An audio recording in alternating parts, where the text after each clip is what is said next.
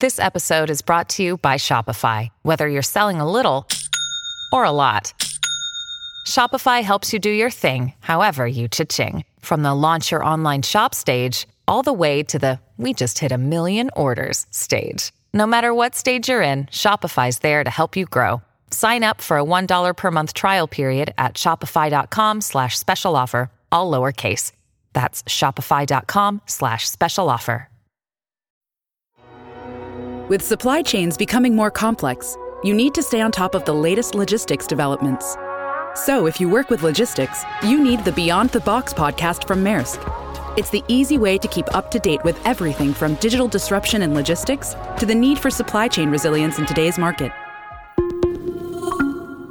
Find out more and keep ahead of the game with the Beyond the Box podcast on logistics insights at maersk.com/insights. Hello, everyone. This is Tom Fox, and I'd like to welcome you to the Daily Compliance News. The Daily Compliance News is an offering of the Compliance Podcast Network. February 7, 2019, the Stupid Is as Stupid Does edition. First up, remember Papa John? Well, Papa John's company, Papa John's Pizza, was in the news because after his inane remarks last summer, which led to his ouster as chairman, the company has had to take on a $200 million investment from an activist investor, Starboard Value LP, and Jeffrey Smith, the chief executive officer at Starboard, will now become the new chairman of Papa John's. The moral is, as Forrest Gump says, stupid is as stupid does. Next up, in a very interesting case out of the First Circuit, it was an appeal of a whistleblower protection case under the Federal Claims Act.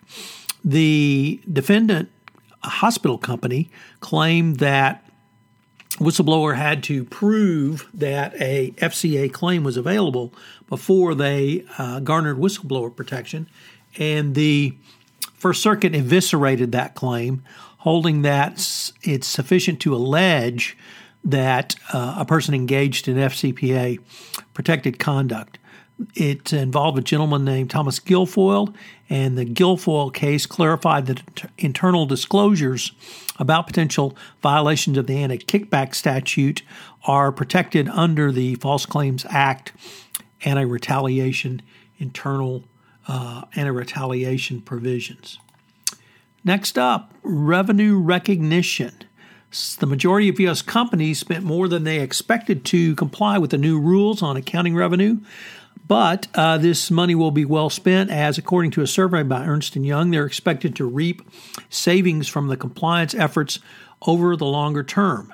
The new revenue recognition rules became effective December 16, 2017 for publicly listed companies for fiscal year starting on or after that date, and the new standard required additional disclosures, required companies to change how and when they booked revenue. Private companies had an additional year going forward. And finally, our last story is from MarketWatch. What is a conflict of interest?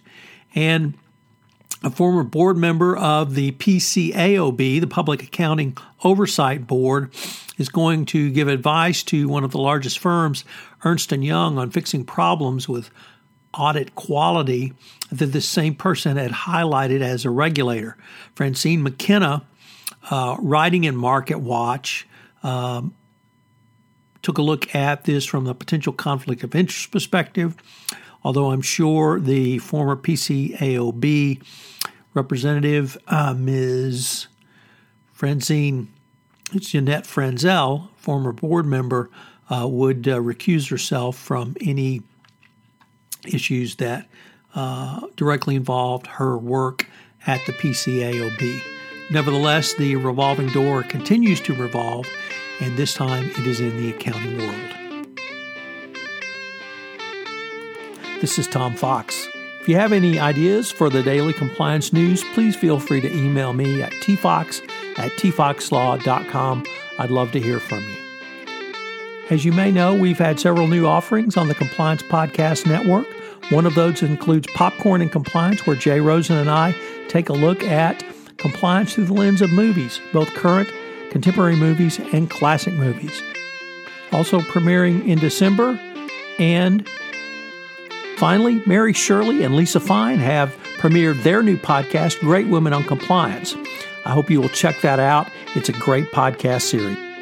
We have several other offerings that are in production that will go live hopefully in Q1 of 2019. I hope you will check back to see the offerings on this Compliance Podcast Network.